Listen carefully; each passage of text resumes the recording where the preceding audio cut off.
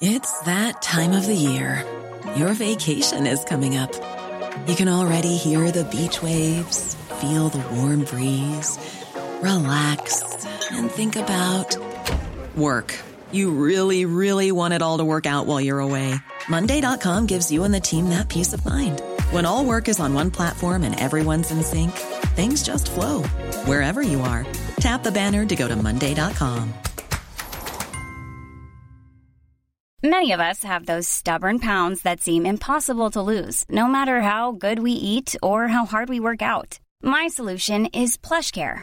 PlushCare is a leading telehealth provider with doctors who are there for you day and night to partner with you in your weight loss journey. They can prescribe FDA-approved weight loss medications like Wegovy and Zepbound for those who qualify. Plus, they accept most insurance plans. To get started, visit plushcare.com/weightloss. That's plushcare.com/weightloss. The Michael Reade Show podcast. Tune in weekdays from 9 on LMFM. To contact us, email now, michael@lmfm.ie. Friday morning, the 1st of September. Good morning, with much debate and discussion from now till 11 a.m. This is Michael Reade on LMFM.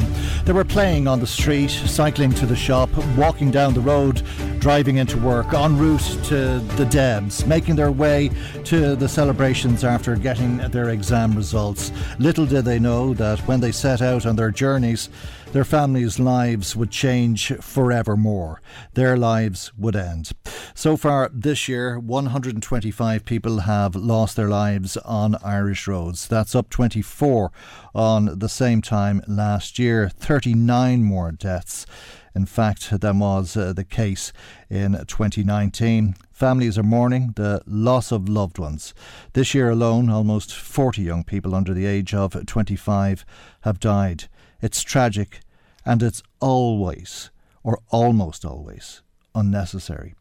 Martin Kenny is Sinn Féin's spokesperson on transport, and a very good morning to you, Martin, and thank you indeed for joining us on the programme. It's been very hard to listen to the news or read the papers over the last couple of weeks because this is something that we're not used to on this scale, although it's not that long ago when we had road deaths on this scale. It's like we're going backwards, though. It's as if we're going back to the 1990s when we were regularly reporting on people losing their lives on the roads. Why do you think that is the case? Look, I suppose there's a number of reasons for it, but first of all, I think there was another tragic incident in Dublin last night where there was a man killed with a bus. You know, and a lot of these deaths, as you say, are avoidable and unnecessary and shouldn't happen. And, you know, what we need to do is look at the overall situation. We need, I suppose, safer vehicles, safer roads. You know, speed is one of the big issues, all the data tells us. Also, the road conditions is also a serious issue in many cases. The solution to it, you know, is not one solution. There's no silver bullet here. It's a whole range of things that need to be done. I think one of the issues that have been talked about is reducing speed limits in certain areas, and certainly I think that on the motorways we should see a reduction in speed limits where there will be variable. We see that in other countries where if road conditions disimprove, if you have very heavy rain or something, the speed limit signs come up and say speed has been reduced and you must reduce your speed. But all of that, of course, also requires proper enforcement, and that's an issue as well, that we all travel the road and see people flying at maybe even sometimes twice the speed limit, overtaking traffic dangerously, doing all these things. And you know, I don't think it's the person that's doing, 84 kilometres in an 80 zone that's the problem. It's the person that flies past 6 or 8 trucks and cars in a row and takes really dangerous chances. Yeah, that's really where a lot of this happens. And we used to see that all of the time in the 1990s. I think our habits improved an awful lot for a number of reasons. We went from miles to kilometres, and that adjusted a lot of the speed limits in the country. But there was also a huge educational programme driven by the Road Safety Authority, which lasted for years, not just in terms of advertising and campaigns, because there was plenty of them, but there was also lots of media appearances. That appears to have changed since Eamon Ryan became the Minister of Transport, or is that a misperception? I don't know. I'd have to see data on that, whether it has or not, in fairness to him and Ryan. I wouldn't accuse him of reducing the awareness programs. I wouldn't be aware of that, but I agree with you. We don't seem to be as conscious of it as we were before, but certainly, the events of the past couple of months really now has brought it home to everybody, the huge tragedy and loss of life and huge injuries and, trauma that many families have suffered has been absolutely detrimental. But I think, it's about speed, it's about awareness, it's about all of those things. And it's also about the roads themselves. A lot of these accidents don't happen on the motorways. They happen on local roads, on national routes that the county councils have responsibility for in many cases. And I know every year, I'm sure it's the same across the country, local authorities apply for funding from the department to get road safety measures put in place. It may be a series of bends on a road or a dangerous junction or whatever. And always they have a list of road safety measures that need to be done and are urgent, but they only get funding for a small number of them. And I think that would make a big difference as well if we could improve those particular black spots, those particular areas where we continuously have accidents. Because nearly every time, you'll notice, Michael, when there is a death or a tragedy, the news reports tell us there was another tragedy here so many years ago, or there were so many more accidents in the past on that particular spot or that particular stretch of road. So I think, there needs to be an emphasis on that, on putting the investment in place to ensure that we can get the roads up to the standard that they need to be at to keep people safe as well. Because it often is the road conditions over speed, because the fastest roads in the country, the motorways, are the safest roads, not just in this country, but that's the experience right across the world, isn't it? It is indeed. It's the quieter roads, the road where somebody doesn't expect to meet anyone almost, and they do.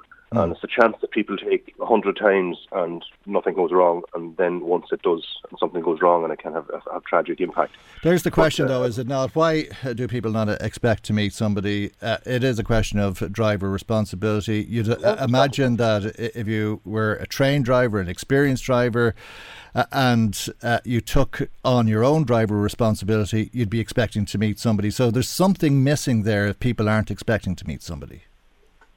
Well, that's right, and I think we could look at all of that at more perhaps training and awareness and ensuring that people, when they're particularly young people, when they're doing their test, because there's issues about the time delays and all that, and young people trying to get licenses and needing to drive.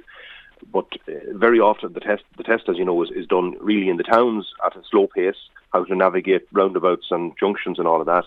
But these accidents, and the very bad serious accidents, happen on the open road, on the straight stretches of road where the person is doing the speed, probably using the speed limit as a speed target or well above it.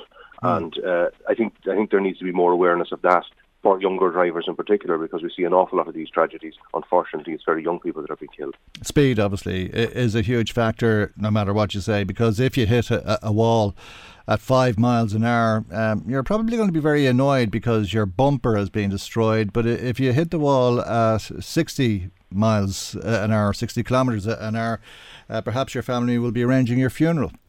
That's right. Yeah, of course, speed is the big issue here, and responsibility for the road user is responsible and has to be responsible when they're driving, and we have to do everything to make sure that they are aware of that.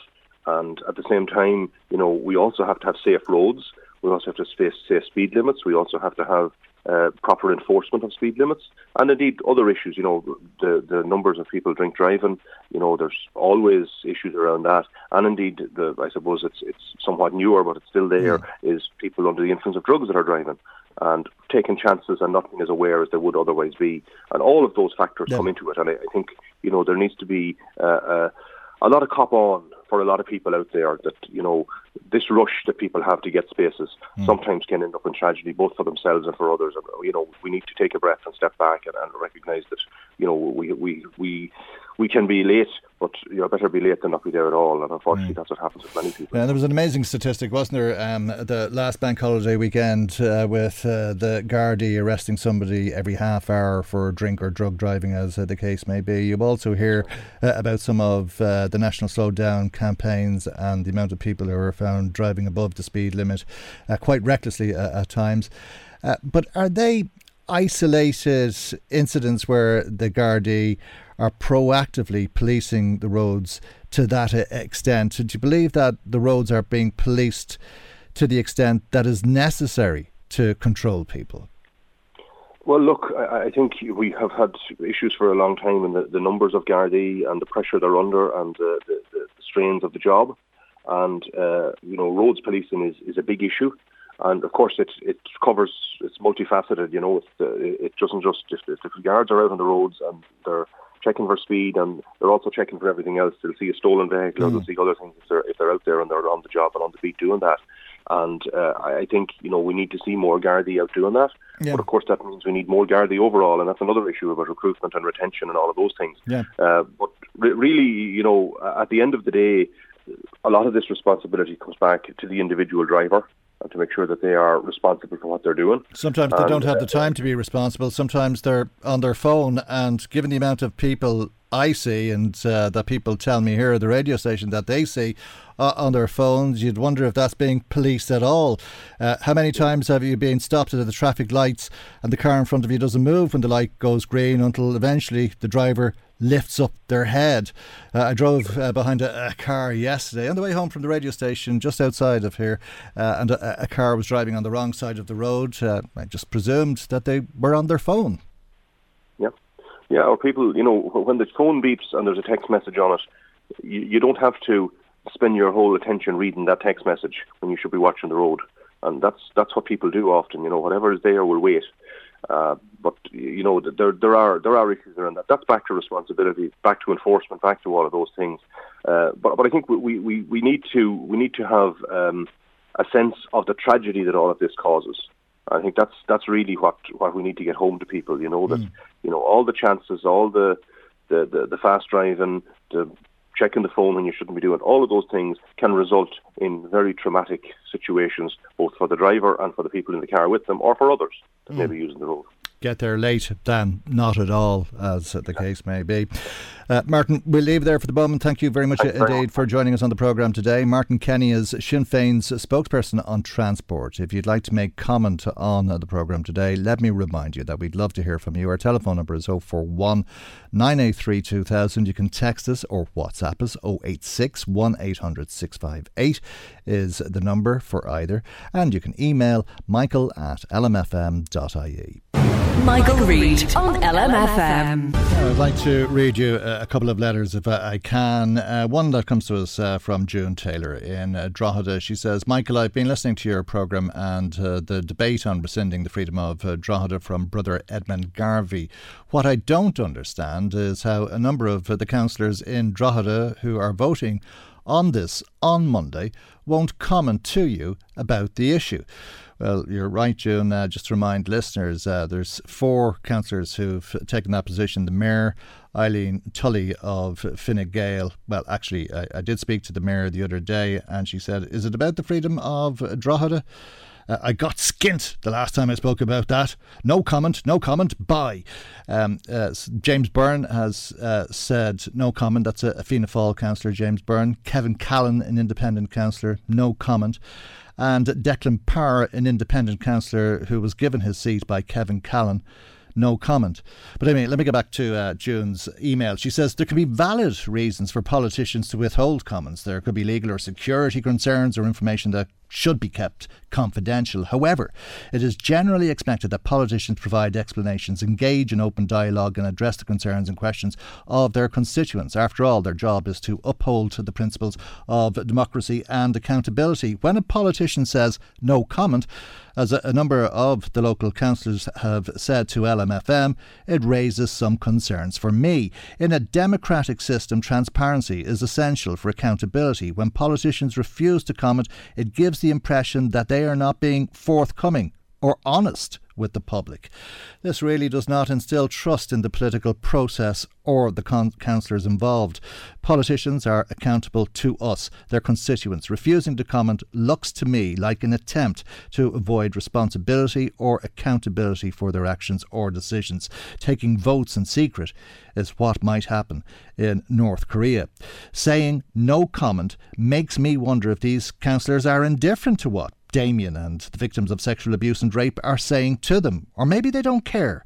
Or perhaps not embarrassing their friends in Drogheda's upper echelons is more important to them? I don't know, but I want to hear from them. And when they say no comment, it leaves me particularly frustrated. It is simply not satisfactory. If that is, they are going to ask me to vote for them again.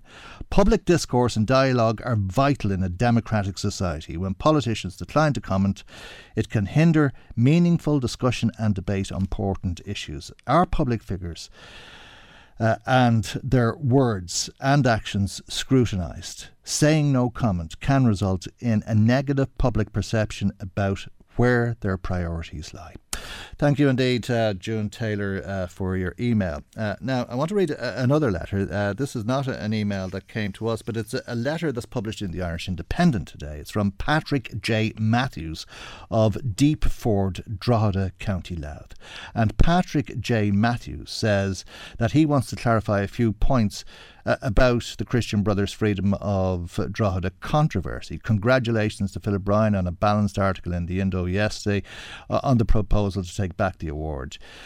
And he says there are a few key points that I wish to make. First, many survivors of abuse have already engaged with the Christian Brothers Mediation Service, and appropriate and fair compensation has already been paid to them. It is not necessary to go through the courts. Second, there are 5 members on the province leadership team of the Christian Brothers, and they make decisions collectively. It is not down to one person. Brother Garvey, who is not accused of any wrongdoing, retired from the leadership team over a year ago. As I say, that's a letter published in the Irish Independent today. It's written by Patrick J. Matthews of Deepford, Drogheda in County Louth. Now let's get some legal opinion on this, because Philip Tracy is a solicitor with Coleman Legal in Dublin, a firm that represents victims of childhood sexual abuse. A very good morning to you, Philip, and thank you indeed for joining us. What do you make of what Patrick J. Matthews of Deepford in Drogheda is saying about how mediation has already happened and that fair amounts of compensation have been paid out to victims? Because I think you've said that if or when this happens, that ultimately the victims end up agreeing to settle their cases for inadequate compensation sums. Explain that to us, if you would. Good morning, Michael, and thank you for having me on the show again. And indeed, thank you to yourself and to your team for this ongoing coverage of this extremely important matter. Just to address the issue that Mr. Matthews has raised there, Michael, in our experience, the order as a whole, as a collective, is not agreeing to meet with any victims. What happens is that a claimant will commence a claim, and then there may be a suggestion of a settled meeting or mediation. But the order, in relying on this tactic, okay, they will put forward 1 or 2 people only, members of the order, who will act strictly in their personal capacity only. So they're not representative of the entire body of the congregation, and they are not representative of the entire number of defendants that, because of this tactic, claimants who are victims of childhood sexual abuse have had to go through legal procedure for years at huge cost, huge stress, to join in on these proceedings. So it's not the case that it's the order as a whole who are offering to settle matters. It's 1 or 2 people acting in their personal capacity only. And that leaves victims then. Let's say you have, we've a number of cases, one in particular that's covered in the media a lot. There's over 100 defendants. So on their terms, you're settling against 1 or 2 members of the order in their personal capacity only. So what happens then is, okay, so you might settle against those 1 or 2 in their personal capacity only. What do you do with all the other defendants who you've had to spend years joining to these proceedings at huge cost? The case against them still remains live. And you, as the victim then, the claimant, the injured party, having suffered years of trauma, you're then left with another legal problem. So it's not the case. So I'm very appreciative of the opportunity just to clarify that. Indeed, if the counsellors are listening in, because I know I think the order have made very little comment on this, but they're essentially saying it's legal, which it is, that's correct. And they've made the point before about offering mediation.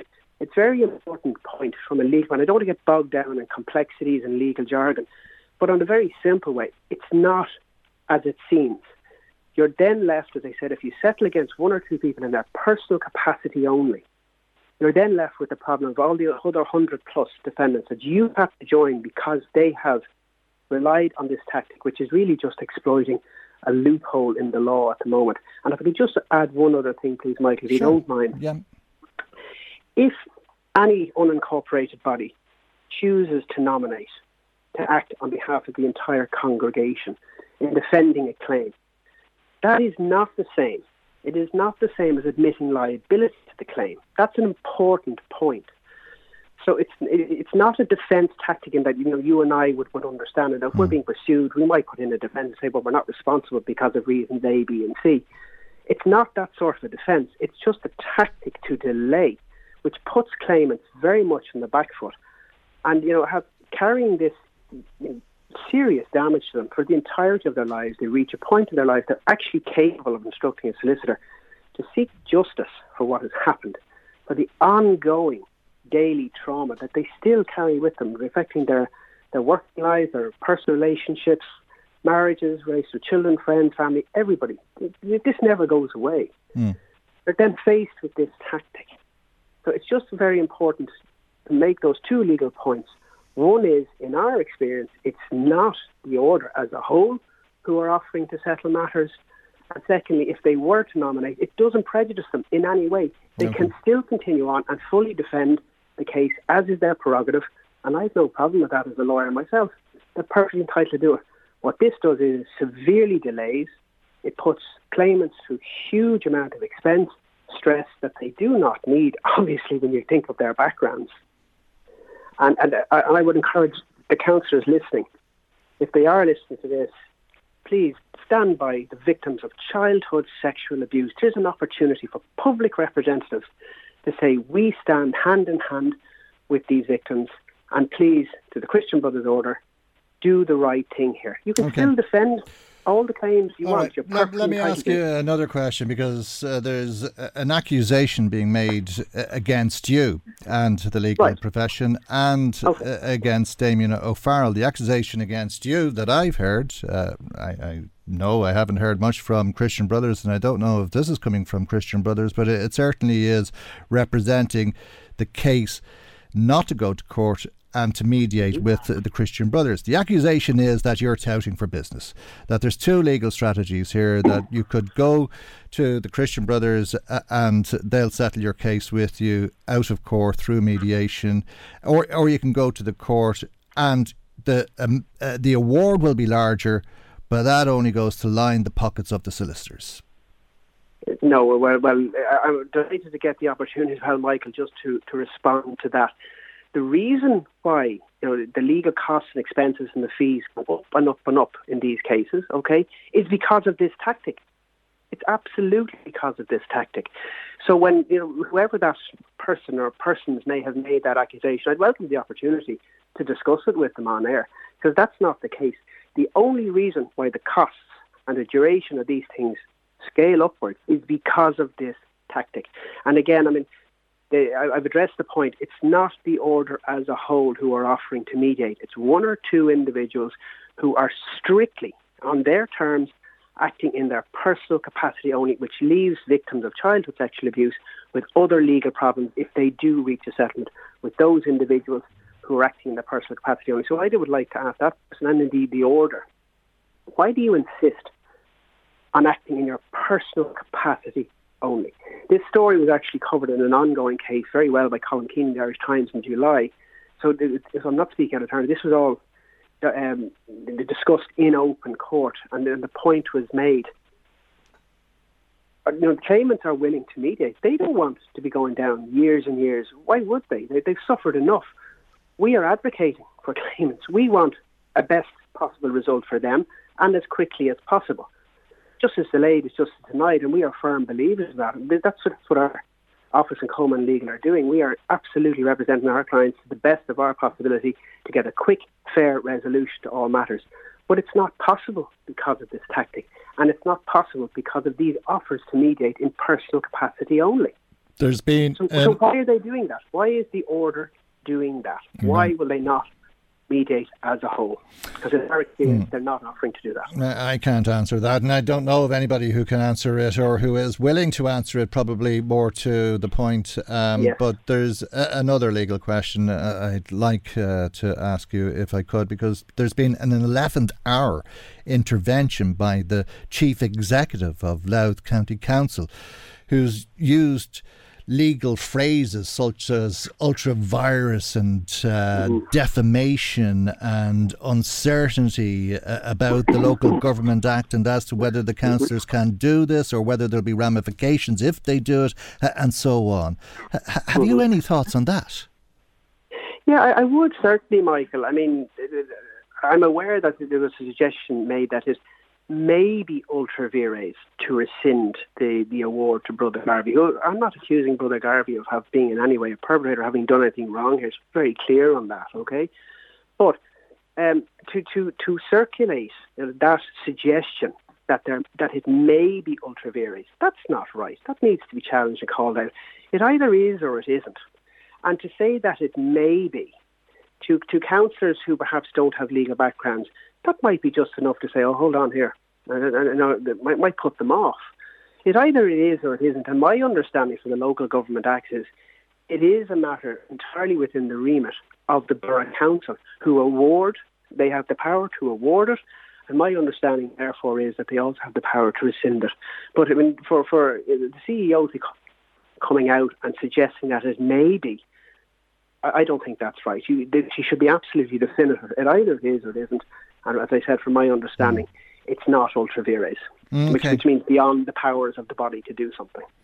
Patrick J. Matthews, in his letter to the Irish Independent, like others, seems to be suggesting that Brother Edmund Garvey is blameless in all of this, that he's just one person and that the right thing to do would be to have the order to change their approach and drop this strategy rather than to embarrass somebody who's spent a lifetime serving as a Christian brother. Have you any thoughts on that? Yeah, well, I mean, this all comes down to a strategy that, initiated in 2017 following a decision of the Supreme Court. My understanding is Brother Garvey was the head of the order when this strategy was adopted. So, he can address that himself. That's all I can really say on that. In relation to strategies, the strategy here is to try to frustrate, thwart and delay victims of child sexual abuse. That is what must be absolutely front and centre of this entire discussion. Okay. These were children, they were abused. The perpetrators of these crimes, not all Christian brothers did. It's important to make the note, a lot of Christian brothers did a lot of good, educated, a poor working class Ireland. And they did a very good job, most of them did. But there's a handful of them who've admitted doing these things. They're sitting in prisons this morning, having admitted their crimes. And then these childhood victims of sexual abuse are then having to go through the ringer, essentially, Michael. Every legal obstacle is put in their way.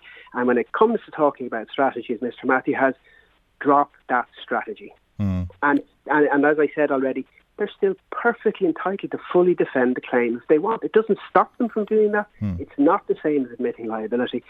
And I, standing with my clients as victims of child sexual abuse and our office at Coleman Legal, we will continue and press the issue as much as we can, and it needs to stop. And I know Helen McEntee, Minister for Justice, has condemned it on the radio on your show on Monday or Tuesday of this week. I know that various different media outlets are following the story now, and it's you guys, and thanks to your extremely in-depth coverage, it's got that attention. Just drop the strategy. Just put victims first. And I think the public representatives, the 10 councillors, have an opportunity here to stand with victims of child sexual abuse and to say, drop the strategy. And to look at the freedom issue on the basis that strategy was adopted by, introduced by and overseen by Brother Edmund Garvey. Philip, we have to leave it there. Thank you very much indeed for joining us once again today. Thank you very much, Michael. Take care. Thank you. Philip Tracy is a solicitor with Coleman Legal in Dublin. That's a firm that represents victims of childhood sexual abuse.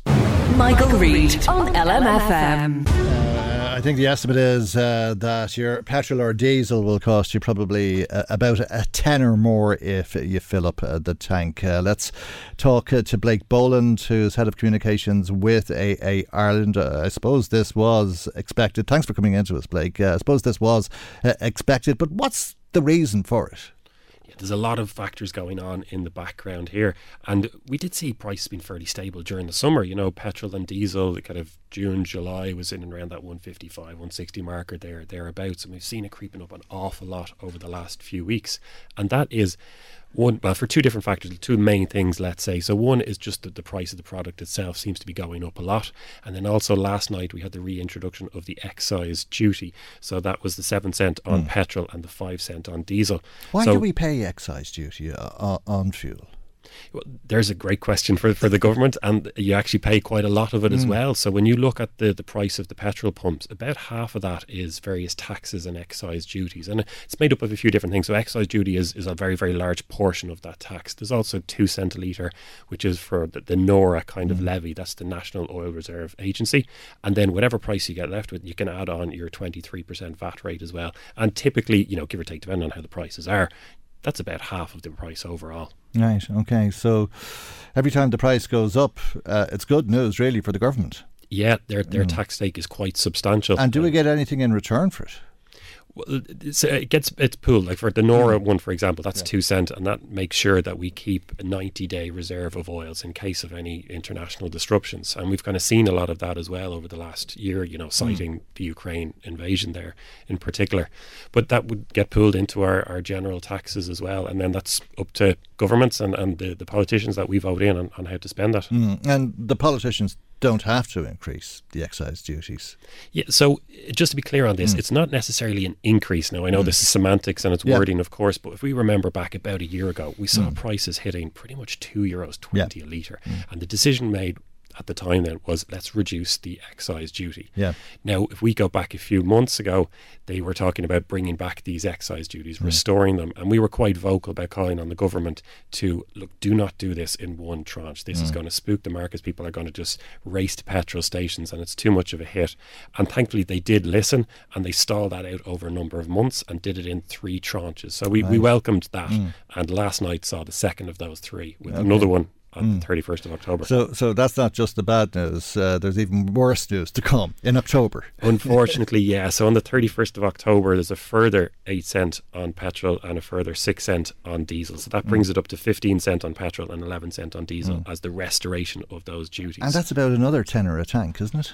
So, obviously it'll depend on which car you drive and stuff. But yeah, we're looking at that kind of an increase, all right. And it's really going to hit people hard at the moment. We are in the midst of a cost of living crisis. We're seeing costs going up across the board. And this is going to hit not just, you know, you and I who might want to drive into work, but we're looking at delivery drivers, you know, courier companies, but even the person that delivers your takeaway on a Saturday night is going to have to spend more on their fuel now. God, yeah, you know, absolutely. Everybody is going to be hit by this. Maybe we'll keep that in mind and tip them a little bit more for that matter, because the cost of them bringing it to you has gone up, as you say. But if you take the 3 increases or the restoration of the excise duties overall, for anybody who does any amount of driving, if you're on the road, if you have long distances to travel, I take it you're talking an extra 30, 50, 60 euro a week in terms of the cost of your fuel. Yeah, it really will add up. I mean, that's going to depend on how much how much the person drives. But even the national average in Ireland is about 17,000 kilometres. Yeah. But, you know, you'll talk to taxi men who are doing 50, 60,000 kilometres in a year, you know, maybe even more in some cases. So. Will taxi fares go up? That would be a question for the Taxi Federation, not us. Yeah. But having said that, their costs the regulator, but no doubt they'll make a case to the regulator who'll have to approve it, because, I mean, you can't expect people to run at a loss. And that would be across the board. The delivery man, as you say, who brings your bread to the shop, surely the price of your bread and your peas and everything else will go up as a result. You've hit the nail on the head there. These kind of costs that are been hitting businesses, that eventually is going to be passed on to the consumer in some way, shape or form. Okay. I think the objective is, at least in part, to save the planet. Will it work? So yeah, this is an interesting one as well. It looked like last night's one was kind of locked in. Yeah. The increase or the restoration that's coming on the 31st of October. Now the government is probably going to find putting that off unpalatable. It doesn't seem to fit with their drive to, let's say, discourage people from using the car. But they are going to come under a serious amount of pressure over the next 8 weeks in advance of that to hold off on this excise restoration. But also, if the markets keep rising, the product itself, apart from duties, that pressure might even increase, because we've had Saudi Arabia signalling that they're going to keep up that reduction in output of 1 million barrels a day of oil. Russia are also talking about reducing supply. We're facing into a winter. What type of winter are we going to have? If it's very cold, people are going to put more demand on their heating, even on the cars themselves. When you want to turn on the heating, you get into that in the morning. So there's a lot to play out in the next 2 months. I saw a number of the papers suggesting we could be paying €2 a litre very soon. It is possible. So, we talked about the restorations there, and that's 15 cents and 11 cent. And I drove from Drogheda here, where we are, up to Ballyshannon and Donegal, back to Dublin and home to Drogheda yesterday. So I passed an awful lot of petrol stations, and I was seeing prices of petrol, that kind of early to mid 170s. And in one case I saw a diesel in the high 170s, 178. Right. So even if the market doesn't change whatsoever, that's about €1.90 for both petrol and diesel just there. That's a very short hop to €2. And was it justifiable to introduce the increase today on old stock? So a lot of garages will have stock now. In some cases, I'm sure they have, especially when they've had months to prepare for it. Yeah. And why did the price go up overnight? Is that justifiable? So, well, the prices have been going up anyway. If you drove around, a week ago, those prices were a good few cents cheaper than they were yesterday before that came on. Now, some of those garages might have a day or so of stock. Some of them might have up to 2 weeks of stock. Really kind of depends on the garage. But those prices were increasing anyway. And we're going to see that excise being passed on to consumers possibly from today, but also over the next week as those stocks filter through. Okay, you've been warned. No good news on the horizon then? Unfortunately not there. Now, electricity prices do look like they're going to come down, so EV drivers are still a little bit frustrated at high prices, but we're starting to see signals, the likes of Penergy dropping their prices a little bit, and it may ease the burden on EV drivers at least. So for some motorists out there, there's a little bit of good news. Okay, all right, we'll leave it there. Thank you very much indeed, as I say, for coming in to us today and joining us on the programme. Blake Boland, Head of Communications with AA Ireland. Michael Reade on LMFM. Now, Father Sean Healy has spent the last 50 years advocating for equality, fairness and justice. I've had the honour of interviewing Father Sean Healy for about half of that time. Today, together with his comrade in arms, Sister Bridget Reynolds, he'll be retiring, and Sean Healy joins us now. Good morning to you, Sean, and thank you indeed for joining us. Good morning, Michael, and thanks for all those interviews down all the years. Yeah, there were quite a few of them. Certainly were. And I think there was always one theme where you were fighting for those who do not have and asking for those who have to help with that situation. I don't know how many times I described you as a Robin Hood type of character. Yeah, that's an accurate description of it all, and part of the problem, I suppose, is that we're dealing with a world at the moment in which decisions by government and things of that nature are redistributing the terrific, huge resources that are available, but unfortunately the redistribution is from below to people higher up the chain. So like people on low and middle incomes are basically losing out. And what they're losing is actually going to the better off in society. And there's something fundamentally wrong with that. The situation has changed, I think, maybe about, in the early 80s, for example, in Ireland, there was a general, there was a complete agreement. Part of our social contract was that everybody had a roof over their head, that everybody had at least enough income for a basic standard of living, and a number of other things of that nature. Today, that's not true. We have substantial homelessness, and it's growing, and we also have a situation where the level of poverty is not really coming down. despite government claims to the contrary. We have that there seems to be an acceptance that having poverty of 10 or 12%, it seems to be okay. And I totally reject that, because it is possible to eliminate poverty, despite, again, what the government might think that it's not. It is actually possible to do it. Okay. Can I ask you where your values come from, do you think? Is it from growing up as a young boy in a working class area in Cork? I don't know, really. I've been asked that question a few times in recent weeks, and my kind of initial reaction is I don't know. I think what happened was I came from a poor enough family. Like when I was born, I'm 77 years of age. My father was sort of on part-time work for the first 5 years of my life, from 1946 to 51. In 1951, he got a full-time job driving a lorry for CIE. And now he had driven trucks and lorries all his life. That was what he did for a living, and he did that up to the day he retired. But he was involved in trade unions. He was the vice chair of his own branch, so I suppose there was something there, though I mightn't have been that conscious of it at the time. But I think where it really started to impinge on me was when I was in the seminary outside Newry, there in Drummondtown, outside Newry, from 63 to 70.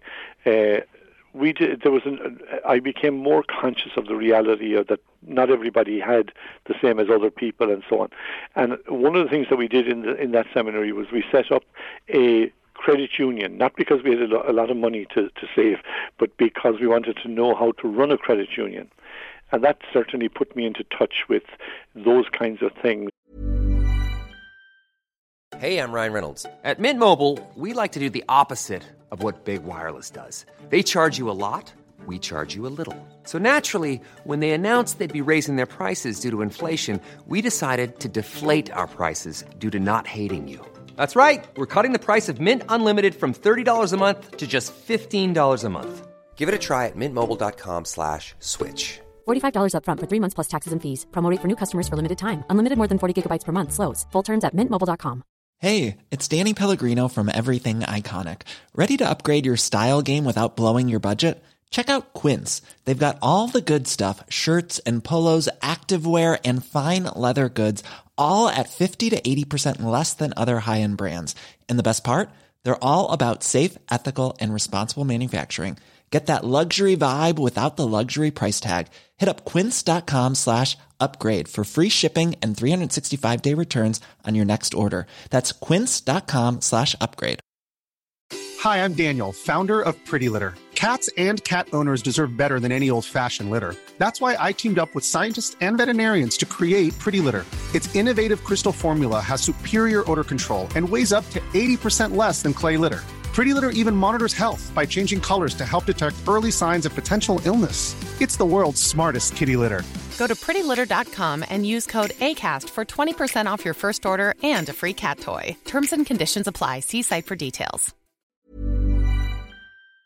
And made me more conscious of the fact that lots of people didn't have much, including ourselves. I mean, we were a family that had very little. I take it you thought you had very little until you saw other parts of the world, because you were 22 when you left the seminary and straight off to Nigeria. That's correct, yeah. No, just push that up to 23, but anyway, that's okay. No hassle on it. My maths always fails me, as you very well know. I went to Nigeria and worked in the north of Nigeria for over 10 years. And it was a completely different world. It was both a different world at a church level, and it was a different world completely at a sort of a society level. To encapsulate the kind of world it was, when I was 2 years in Nigeria, that was 1972, I was the priest in charge of a parish, like I would be effectively the parish priest as it would be known here. I was 26 years of age, and I was on my own. The area was 2,000 square miles. There were 47 churches in there. Now, a lot of those churches would have been mud buildings rather than cement buildings, and those now, and I was on my own in that space. So, you learn an awful lot very quickly about that in that situation, and what's important and what's not, what's essential and what's not.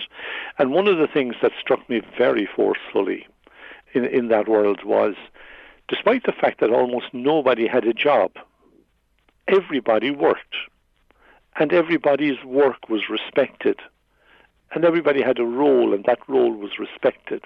And that would come home to me more when I came back to Ireland, and we had it was in the 80s, and we had high unemployment, and we had a whole lot of different situations like that, and difficult situations. And I came to realize that in Ireland, and not just in Ireland, but in the whole Western world, we only respect work that is paid for. We don't, for example, respect work that people do voluntarily for the most part. For example, all you have to do is look at how the society treats carers today. Carers of, whether they're carers of children, carers of older people, carers of people with disabilities, or people who are ill. We treat them appallingly. And we expect them to do the work that they do, which is profound and challenging, and we expect them to do it for next to nothing. And certainly we don't pay anything remotely close to what would be some kind of a living income for people in that space, which we should do. Yeah, well, I think maybe the reason we're not going to have a referendum in November about the woman in the homes role is for that reason, because it could prove to be an unconstitutional situation if we recognise care in the home. Can I bring you back to the 90s? Because after Nigeria, you went to America for some time, and then you came back and set up what was CORI, which then merged into Social Justice Ireland, which the organisation is called today. But that really was the beginning of your work here. And it was at the time when the Celtic Tiger was roaring, the country was awash with money.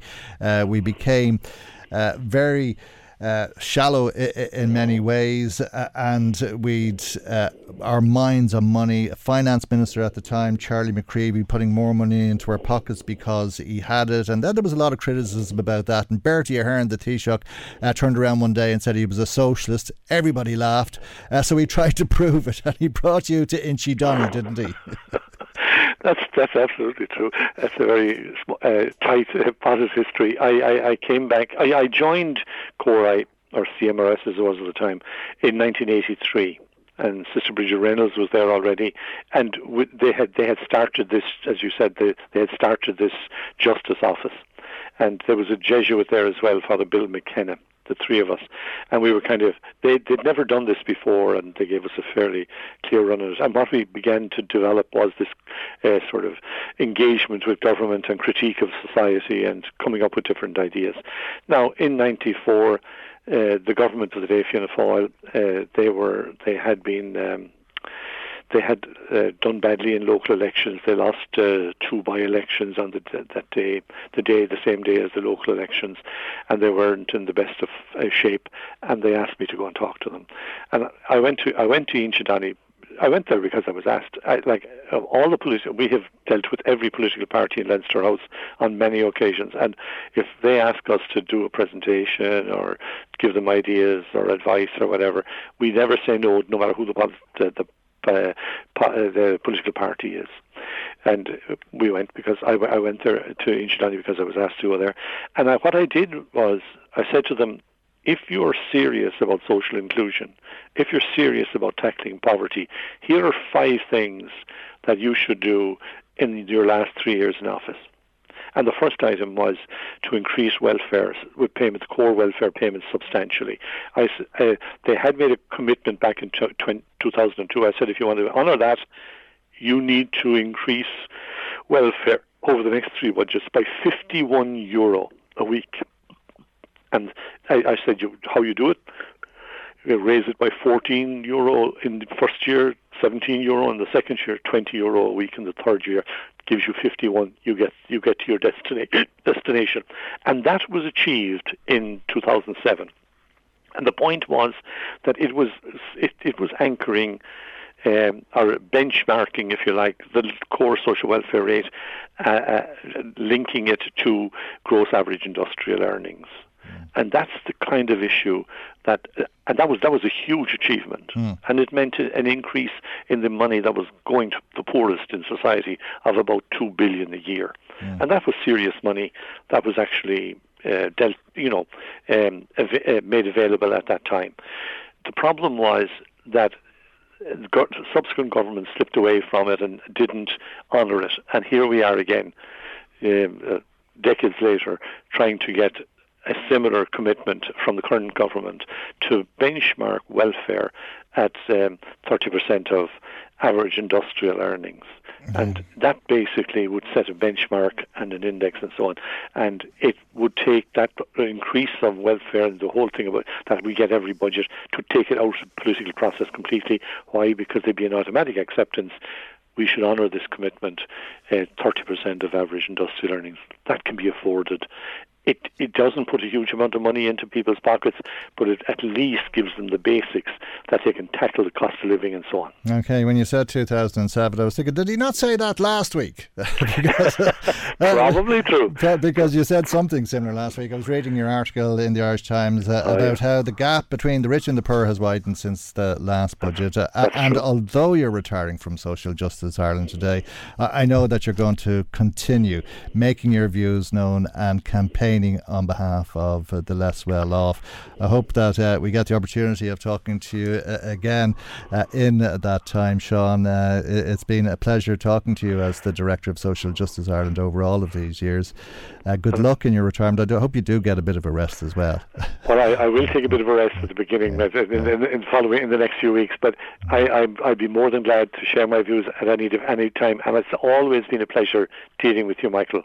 I'm really, really grateful for all those opportunities that you gave us to articulate our point of view down the years. All right, Sean. Well, happy retirement. Thank you so much. Although that may fall on deaf ears, and I know that, but thank you indeed for all those years, all those interviews, and we look forward to the next phase, and thanks for joining us today. That's Father Sean Healy, Director of Social Justice Ireland. Michael Reade on LMFM. Too often in the past, politicians turned a deaf ear to survivors' complaints, only then to jump on the bandwagon when those abused people were proven to be the truth tellers at state inquiries.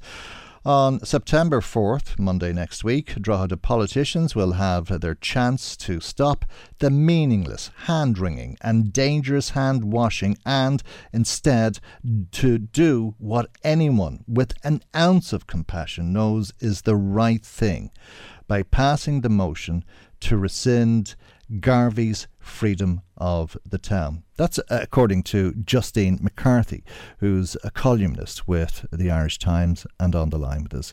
Good morning, Justine. Thank you indeed for joining us on the programme today. Maybe you'd begin by explaining why you wrote that, if you would. Well, you're partly the reason, Michael, and your consistent coverage of these events has been really admirable and has brought it to the attention of a lot of people who wouldn't have realised what was going on. I just think that it's downright unchristian of the Christian Brothers to be doing to the survivors of child sexual abuse what they are doing by adopting this litigation strategy of, I suppose it's, a game of chicken that they seem to be playing with people who have been through horrendous experiences as children. Because of this Supreme Court decision a few years ago that unincorporated bodies such as religious congregations can't be sued as an entity and will have to nominate an individual to be sued. Now the Christian Brothers are refusing to do that and have been refusing for quite some time since Brother Garvey was the European head.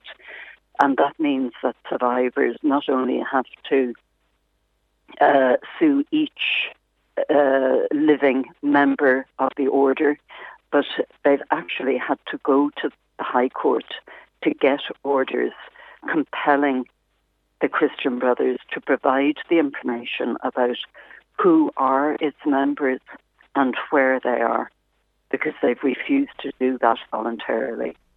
It just seems merciless to me. Do you feel angry about that? Because you wrote that it's time for people to become angry. I do feel angry because I think there's a very strong streak of hypocrisy in all of this. First of all, this is a congregation that calls itself Christian. To me, this is the antithesis of Christianity, which is supposed to be about love your neighbour. I'm also angry because the Christian Brothers and Brother Garvey himself have encouraged adult survivors of abuse to go to the courts with their claims. And they have promised in the past that they would deal with any claims in a merciful way. And now they're doing the total opposite. You spoke about Pontius Pilate in one of your articles as well, and how Pontius Pilate listened to people before he came to making his own decision and deciding to crucify Jesus Christ. Maybe you'd explain the context of that article to our listeners. Well, I do feel that down through the decades now of revelations about child abuse, I'm aware of individual survivors who went to politicians initially and got nowhere. And many of them ended up going to journalists to try and get their stories told. But then once those stories were corroborated and those people were officially believed by state inquiries, you had all this hand-wringing going on in the Dáil and talk of, erecting memorials to people and providing counselling, and though the politicians couldn't do enough. But they are still waiting and leaving it to the survivors to fight their causes privately. And in this case, I don't see most of them doing anything to help them. I know there is the motion to rescind Brother Garvey's honorary freedom of Drogheda went before Louth County Council in July, and that council passed the buck to Drogheda, and only one of the Drogheda councillors of 10, as far as I know, has actually expressed his point of view. I'm terribly sorry, his name is just Paddy McQuillan. Me. Yeah, Paddy McQuillan. Yeah. Paddy McQuillan said that at that Louth County Council meeting that he will vote to rescind it, and since then he said he's nothing more to add. It's interesting in terms of who has said what, because it's very hard to call at this moment. Two of the three Labour Party councillors in the Drogheda area have said they'll vote to rescind it. That's Emma Cutlip and Michelle Hall. The two Sinn Féin councillors in the area have said they'll vote to rescind it. That's Joanna Byrne and Tom Cunningham. And with Paddy McQuillan, that makes 5 out of the 10. So you're down to the wire. We've another Labour councillor, P.O. Smith, who has said he will vote against it and has told us that since he said that, he's nothing further to add. And then we have 4 councillors who've said no comment, which I can't stress or say it often enough how remarkable I find this position that the councillors are taking, that they won't make any comment whatsoever. But they are beggars belief. Eileen Tully of Fine Gael, who is the mayor, James Byrne of Fianna Fáil, no comment, Kevin Callan, independent, no comment, and Declan Power, independent, no comment. So as things stand, it looks like 5 will vote to rescind and quite possibly 5 against. That would leave the casting vote to the mayor, who is Eileen Tully, who, when I called her, you remember Colm Keeda spoke to her in the Irish Times in your paper, and she said the vote should be taken in secret. She didn't want Brother Edmund Garvey to be flogged in public and all that stuff. I spoke to her the other day, and when I introduced myself, because it was the first time I had ever spoken to her, she said, is this about the freedom of Drogheda? No comment, no comment, no comment. Last time I spoke about that, I was skint. Bye. So I can't give you any more information about that. Oh, she hung up then. Yeah.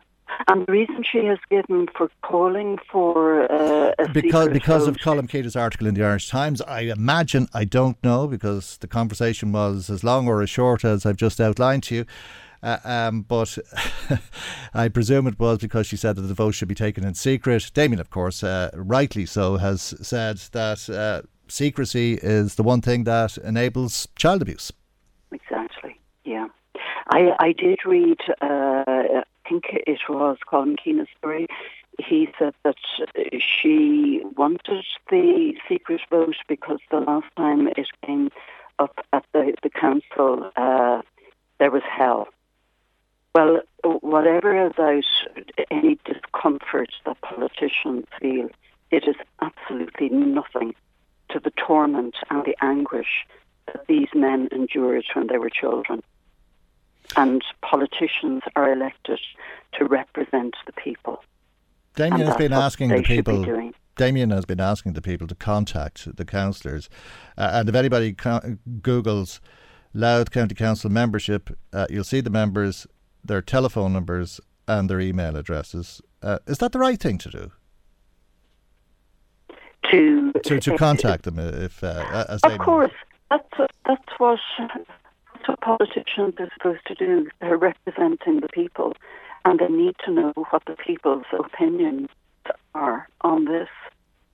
Because, as far as I know, some of the politicians haven't sat down and listened to any of the survivors,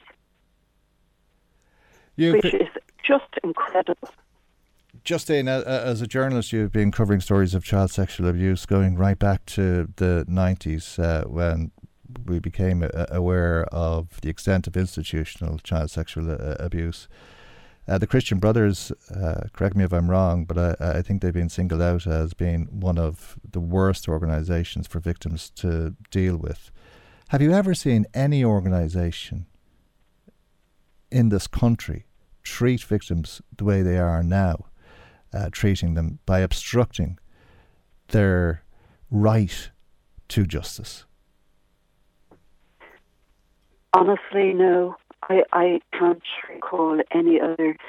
But as you say, this has been going on for years. The Christian Brothers have had a very aggressive litigation approach right from the start.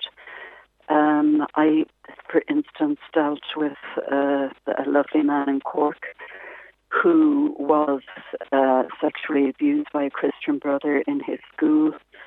The brother was convicted of that abuse in the criminal courts. When it came to that man's sentencing, his victim went into court and pleaded for leniency for his assailant because he felt that he might have a better chance of, I suppose, learning from his mistakes, freedom. After that man did get a suspended sentence.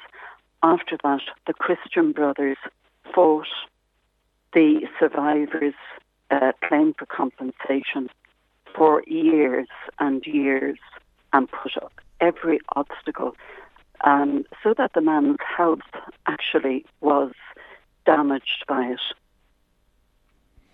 The first time I just don't see how these people can believe that they are living the lives that Jesus Christ expected them to lead. The first time I spoke to Damien O'Farrell, he said, "I'm not a survivor, I'm a victim.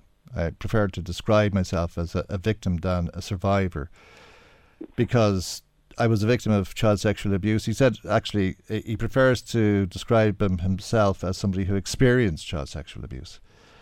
But you would hope that Damien and anybody else who's been through that would find some sort of healing or closure or whatever word you want to put on it. Does this obstruction to gaining redress impact on that? And do you believe that it's causing further pain, sorrow and abuse? Inevitably, it's causing further pain and knock-on consequences for families of these people as well.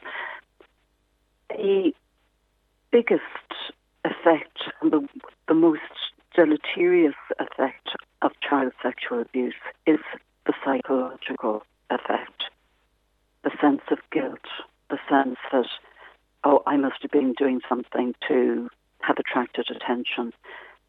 These are the issues that are planted in children's minds, and it takes a huge amount of counselling in many cases for them to come to terms with that. To now find themselves being fought tooth and nail through the low courts by the very people who were supposed to have educated them to be Christian men, that has to be causing them psychological setbacks. I have no doubt about that whatsoever. Okay. I see Damien texting saying that from day one last October, Councillor Maeve Ure has stood with and supported victims. She gave us empathy and hope. Maybe Ure won't have a vote on Monday. There's 10 councillors. I've gone through the list there and the positions as we know them at this stage. Justine, maybe you'd like to conclude, given how you feel and the way that you feel that they should rescind the Freedom Honour, by speaking to the councillors. Well, I would just say, for God's sake, do the right thing by these men. Stop their suffering, and vote to rescind the freedom. I've seen politicians saying, well, what difference would it make if we rescinded it? It would make a very strong statement and send a message to the Christian brothers that not just we as politicians, but the people we represent, the people of this constituency, the people of this country, abhor what you are doing to these people and stop it. Always a pleasure to talk to you, Justine. Thank you for joining us today. Justine McCarthy, columnist with the Irish Times. Michael Reade on LMFM. Jackie Taff was in touch with us yesterday. She's been a great supporter of Damien and the other victims of child sexual abuse at the hands of Christian brothers looking to rescind the freedom of Drogheda from Brother Edmund Garvey. And she asked me yesterday to read out a text that she had sent to the Mayor, Eileen Tully. I didn't actually see it, Jackie. My apologies. We've been so inundated with so many calls. I think it probably speaks to the depth of feeling. But I have it here now. And Jackie wrote to Mayor Tully saying, I don't have a position on this because sadly I was sexually assaulted as a 15-year-old child. So I can't change that because that abuse happened to me without my consent. However, I had hoped that you would have given me a few minutes of your time so that you could have gained a sense of understanding of what it is like to stand in my shoes. It might have assisted you when it's come to making a decision. I believe this decision should be a matter of conscience for each individual. I ask that you please reflect and think about all those children, now adults, who were abused and are presently obstructed from accessing justice by the legal strategy adopted by Brother Edmund Garvey. Ask yourself in all conscience, is it right to leave such an honour as the freedom of Drogheda to an individual who has done that? And I am always here if you want to talk again, she said. Thanks, Jackie. As I say, apologies for the delay in bringing that to you. We've an email that has come to us from Bernadette Sullivan. I'm sure a lot of people listening to us this morning, particularly people in Drogheda who have suffered sexual abuse, will know who Bernadette Sullivan is. She was the whistleblower in the Michael Shine case and went on to found Dignity for Patients. It's a long letter, but I'll read it for you if you don't mind. She says, Dear Michael, as founder of Dignity for Patients, I was profoundly shocked to learn that the then chairperson of Dignity for Patients, Mr. Paul Murphy, had written to Louth County Council members requesting them not to vote in favour of rescinding the freedom of Drogheda from Brother Edmund Garvey. The request to rescind this honour from former Christian Brother leader Brother Garvey was made on behalf of child victims of Christian Brother brother sexual abuse. All clients of Dignity for Patients are victims of child and adult medical sexual abuse. The profession of the abuser may differ, but the impact is the same. Some people may have suffered abuse by both Christian Brothers and doctors. I do not think that Paul Murphy understood how his request to counsellors could impact the victims of sexual abuse. His concern for victims is stated in his email, but his ill-considered request shows a marked lapse in judgment, in my opinion. As founder of Dignity for Patients, I find it very regrettable that Dignity for Patients was brought into this issue in this manner. It does not reflect the long-established victim-centric ethos of Dignity for Patients and the relentless work to sustain this ethos in our engagement with clients, an ethos I am confident continues to this day. I trust the strong and prompt response of the Board of Management and CEO on behalf of Dignity for Patient clients and staff will go some way to reassure all affected. I have to say, Bernadette, I think everybody feels reassured, because their response was so strong. Going back to Bernadette's letter, she says, justice for sexual abuse victims is a very important part of their recovery. There is acknowledgement the abuse happened. The trauma and suffering of the victim is recognised, and civil justice can provide some restitution for the suffering caused. It is unjust to put in place any strategy that would obstruct, deny or frustrate victims' access to civil justice. Paul Murphy said in his opinion, Brother Garvey is a blameless person.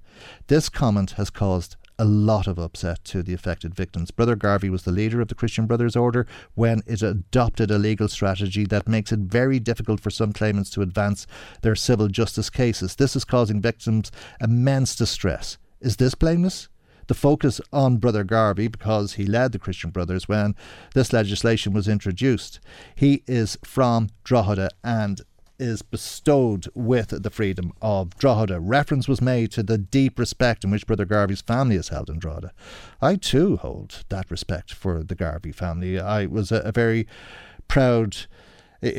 proud moment for Drogheda and its people when Brother Garvey was appointed head of the Christian Brothers, and I recall that sense of pride. He was then awarded the Freedom of Drogheda in 1997. I now feel very let down and betrayed to learn that under our honoured citizens' leadership, this obstructive legal strategy was introduced. It is very regrettable that actions Brother Garvey took as leader of the Christian Brothers subsequent to being awarded the Freedom of Drogheda in 1997 have forced victims to request this honour to be removed from him. And deciding if Brother Garvey is worthy of retaining the Freedom of Drogheda, perhaps we should ask ourselves these questions. Was Brother Garvey, as leader of the Christian Brothers, responsible for all decisions taken under his leadership, including the legal strategy? Was he aware of the difficulties and distress these strategies caused to victims? What action did he take to review or change these strategies when he realised this was happening to victims? Did he show compassion and kindness in his actions towards victims seeking legal redress? Before he retired, was he aware of the stress being caused to this group of victims? What did he do about it as leader of the Christian organisation? Has the legal strategy he introduced helped all victims of Christian Brothers abuse obtain civil justice? Has the legal strategy he adopted on behalf of the Christian Brothers added significantly to the distress of victims and delayed their recovery? Victims are now appealing to Louth County councillors to remove the Freedom of Drogheda from Brother Garvey. This would send a very strong and clear message to the Christian Brothers and its leaders that the people of Drogheda do not approve of making sexual abuse victims suffer in this way. Removal of the freedom of a city has happened in the past when the honoured person acts or is complicit in practices which are in conflict with the integrity of the award bestowed. According to reports, horrific abuse, including rape and physical torture, were perpetrated on these men as children by members of the Christian Brothers. These men are trying to seek civil justice as part of their recovery. The Christian Brothers are putting legal obstacles in their way. Brother Garvey oversaw the implementation of this legal strategy in his professional role as leader of the Christian Brothers.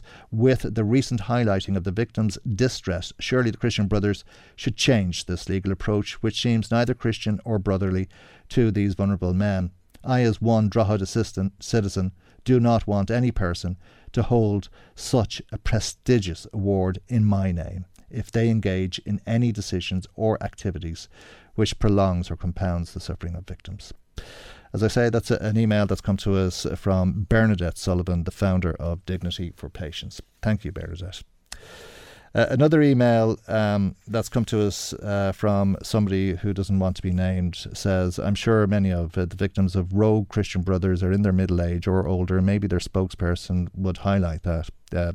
Yeah, I think Damien has said that most of the men are in their middle 50s, middle-aged men at this stage. The abuse would have happened predominantly, I think, in the 70s when they were primary school children. Back to the email. In other words, victims have carried this mental anguish arising from their experience for decades. It's disgraceful that all 10 counsellors can't make a unanimous, transparent decision to rescind. While Brother Garvey is not one of the perpetrators, if he oversaw the introduction of the brothers' current strategy, he has added to the victims' pain and suffering. Thank you indeed, Brian, who's asked us to withhold his second name. Another email, again from somebody who's asked us to withhold their name. They say, I'm a regular listener to your programme and a victim survivor of sexual abuse by the Christian Brothers. I find certain people's reactions to this issue stroke story to be very odd. Paul Murphy's email, a man who has worked in the area of helping people who have been sexually abused, takes it upon himself to write to counsellors in a personal capacity to say that Brother Garvey, the person responsible for implementing the Christian Brothers' legal strategy, is blameless. How can Brother Garvey be blameless when he's responsible? And why did Murphy write the email in the first place? It seems to have been a very odd thing to do. The term blame is very old-fashioned. It's a word that was very commonly used by the Christian Brothers back in the day. Also, that several counsellors can only say no comment in relation to this issue, to my mind, is again very odd. I wonder if we are seeing the influence and the reach of the Christian Brothers at work. Thank you indeed. One more comment for the moment from BJ in Dundalk, who's texted saying he wanted to comment on the Christian Brothers saga because he says it's splitting the town of Drogheda. The 10 counsellors should think good and hard about this issue over the weekend. Think about the brutality and the sexual abuse we school kids suffered at the hands of the Christian Brothers. How many victims got married and abused their partner and children, or something else? It should be left to the 10 counsellors to decide. The CEO of Louth County Council should not have a say in this. Joan Martin should not be intervening. If I was a councillor in Drogheda, I would rescind the freedom of the town. These councillors who won't express their opinion, and those that are on various other groups and blocking them about speaking about it, shame on them. You just can't gag the voters in the local elections when some of the hypocritical councillors might not get back in. Thank you, BJ. We'll be back with more in a moment. Michael Reade on LMFM. I can honestly tell you that we've never received as many emails as we're receiving about a single issue as we're getting this time in relation to the Brother Edmund Garvey freedom of Drogheda civic honour, and as to whether it should be rescinded or not on Monday. We'd David Kearney, just one more for the moment. He says he's writing to the councillors, actually. He says, Dear councillors, it's beyond disgusting and reprehensible that any councillor should stand in the way of rescinding this award. The names of Eileen Tully and James Byrne and Kevin Callan and Declan Power that vote against this and refuse to comment will always be trash in David's mind, and he says they'll always be remembered for siding with an organisation that was home to child abusers. Hopefully all of those who vote against rescinding this will be removed from any and all roles in public representation for all time. Thank you indeed.